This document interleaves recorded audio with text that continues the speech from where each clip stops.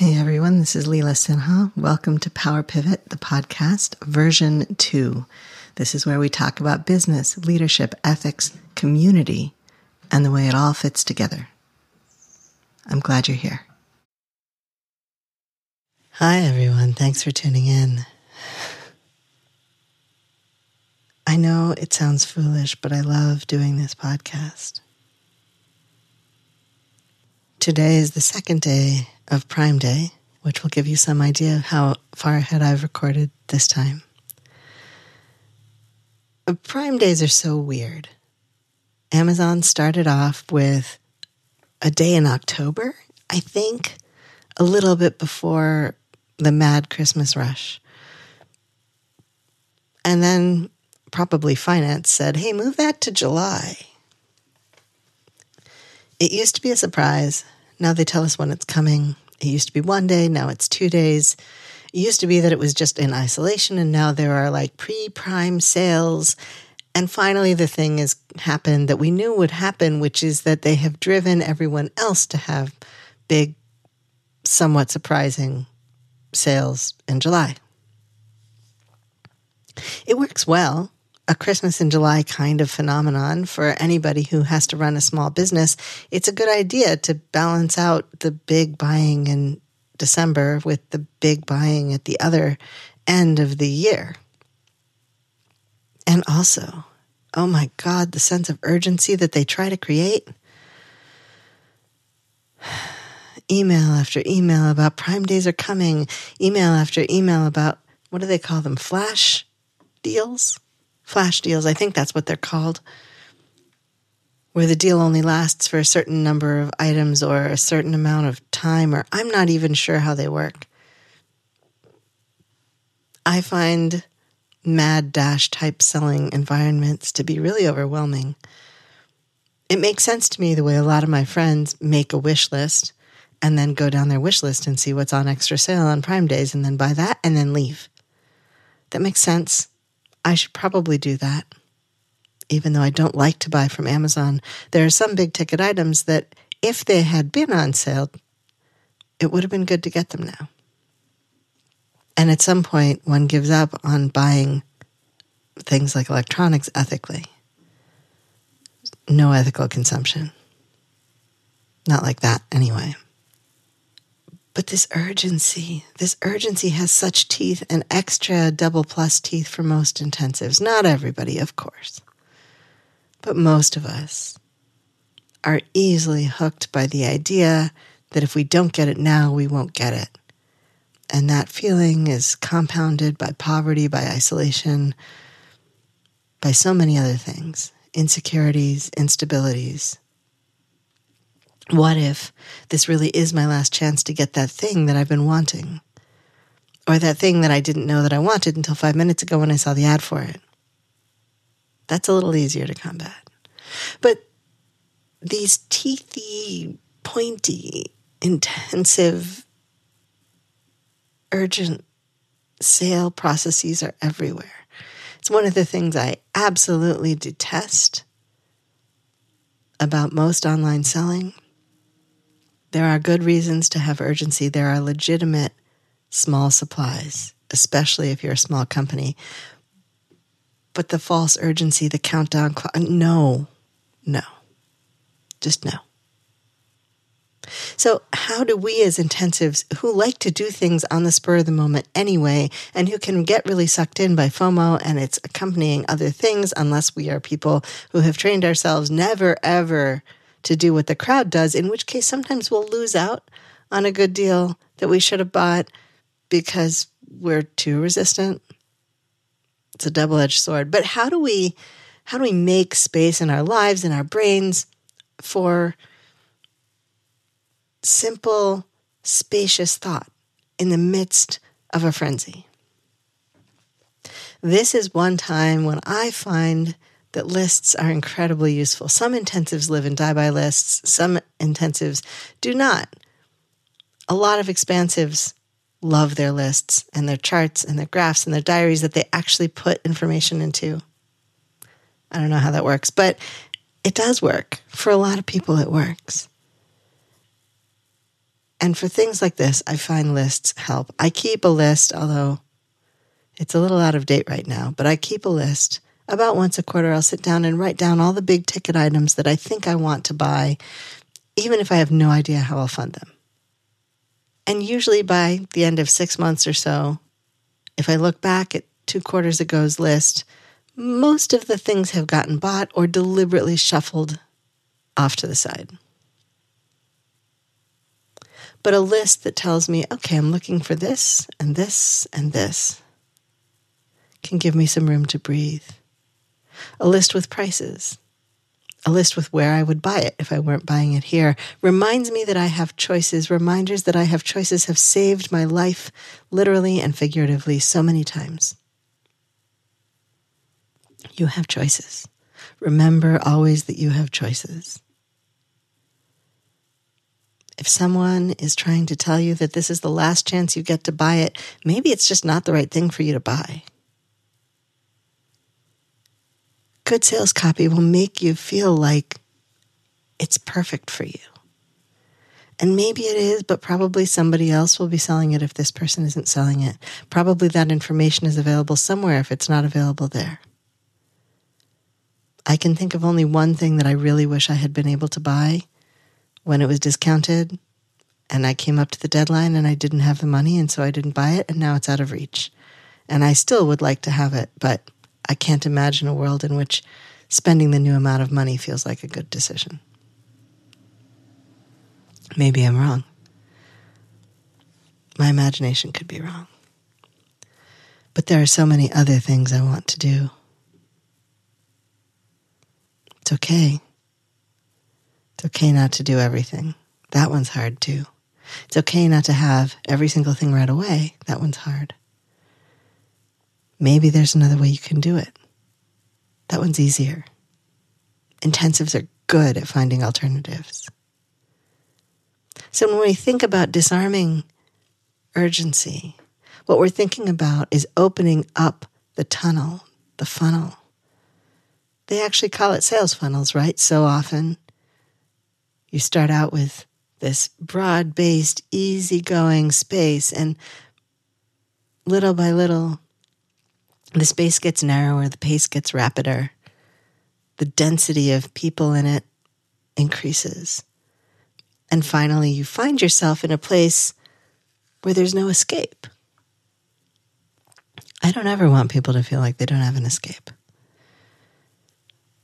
And I don't want to feel like I don't have an escape. So when we think about disarming intensity, part of it is really looking at what you're being offered. I learned this from one of my partners. You look at it and it says, it's on discount. And if you were raised like me, you're like, oh, discount, excellent. But then you look at the discount and it's a 5% discount on a $10 item. I'm not in that much of a hurry. I don't need to buy that $10 item right now. I will set that aside. I will think about it.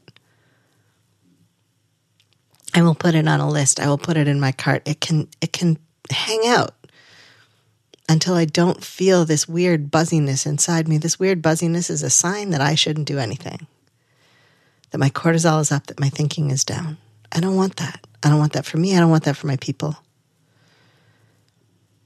When people who are thinking about being my clients get on the phone with me, I'm absolutely happy to say, take some time to think about it. Would I love for them to be so sure that they just say yes on the phone? Yes.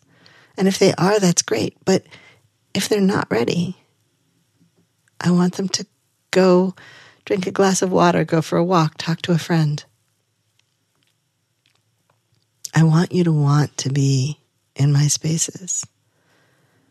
I want you to like being in my spaces. Recently, I've been realizing how urgent I felt about the membership, about building it out and making it work. And I thought about things like, I don't know, NPR, the Metropolitan Museum of Art. Big institutions that have been around a long time, that have persisted a long time. And you know what? Everybody didn't join the first day. most institutions change and move and grow over the years as they figure out who they need to be and who their people need to be. The Intensives Institute has essentially two wings.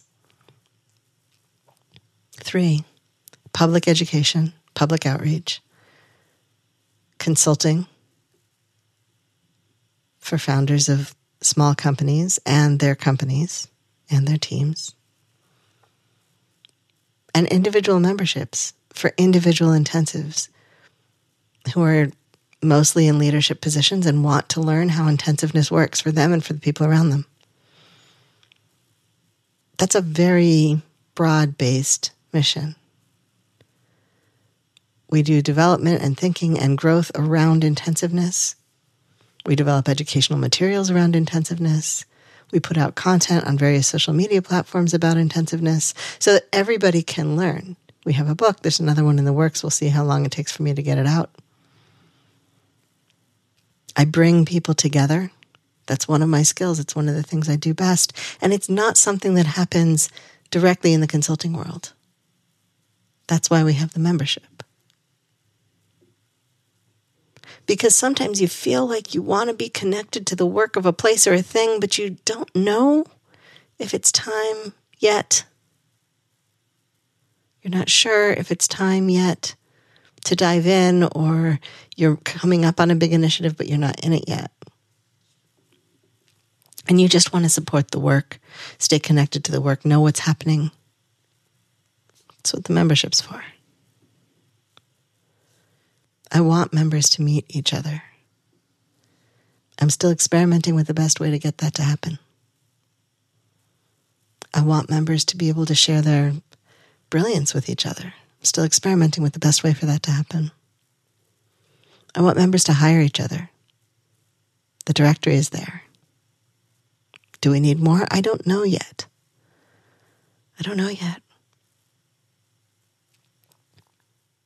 According to my software billing and invoicing, the membership's been open for like 8 months now, maybe. I've had the software up and been operating it for about a year. And that's really interesting. I mean, there was another edition before that, right? This is a second stage evolution. But the whole idea is that it can be an unhurried container. And that the work of the Institute is something that we collectively participate in and support. And that this work is valuable for individuals because it changes lives. But it's valuable for organizations because it changes the lives of the people and the organization itself. Makes it more resilient, kinder, more gracious, more spacious, less urgency, more joy. Which is not to say that if you're an intensive and you have urgency around an idea that you can't have it. You can have it, and it doesn't have to be spiky for everyone else. Your urgency doesn't have to be everyone else's emergency. It can just be your urgency, and that urgency can be born of joy. And you can create systems where everybody can share that joy together, and that is what urgency should be. Oh my God, I have to do this right now. Because I have to, because I'm inspired, because the muse is dragging me around by my wrist. Not I have to do this because otherwise I'm a terrible person. Otherwise I haven't fulfilled my promise. Otherwise I haven't what? No, if you feel that way, probably there's other work to be done, either also or instead. But in reading Rest is Resistance, what I'm discovering is a real spaciousness around just saying no to urgency anytime something feels like it's urgent, with very few exceptions. I can just say, I need more time for that. There are places where that's not possible. If I find myself in a position to buy a house, that's not going to be possible, at least not unless the market changes tremendously. Which, come to think of it, might be the only thing that makes it possible for me to buy a house, but I digress. Creating spaciousness. being able to stop and think, being able to make sure that I've checked off all the things that I wanted to check. And there's still anticipation and nerves if you're opening something up or making a change or something. But it's not because you feel like you're going to fall off a cliff if you say yes or if you say no. If it feels like you're standing on the edge of a cliff and it's not a good thing, maybe you need more time. Jumping off a cliff should feel like flying. Shouldn't feel like taking your life into your hands. Thanks for tuning in. Talk with you soon. This has been Power Pivot, the podcast. I'm your host, Leela Sinha. Thank you for listening. I offer gratitude for the earth and sky and the support and care of many who cross my path. Our post-production assistance is provided by William Jameson, and you can find him at jamesonav.net. You can find more of me and my work, including leadership consulting and keynotes, at intensivesinstitute.com.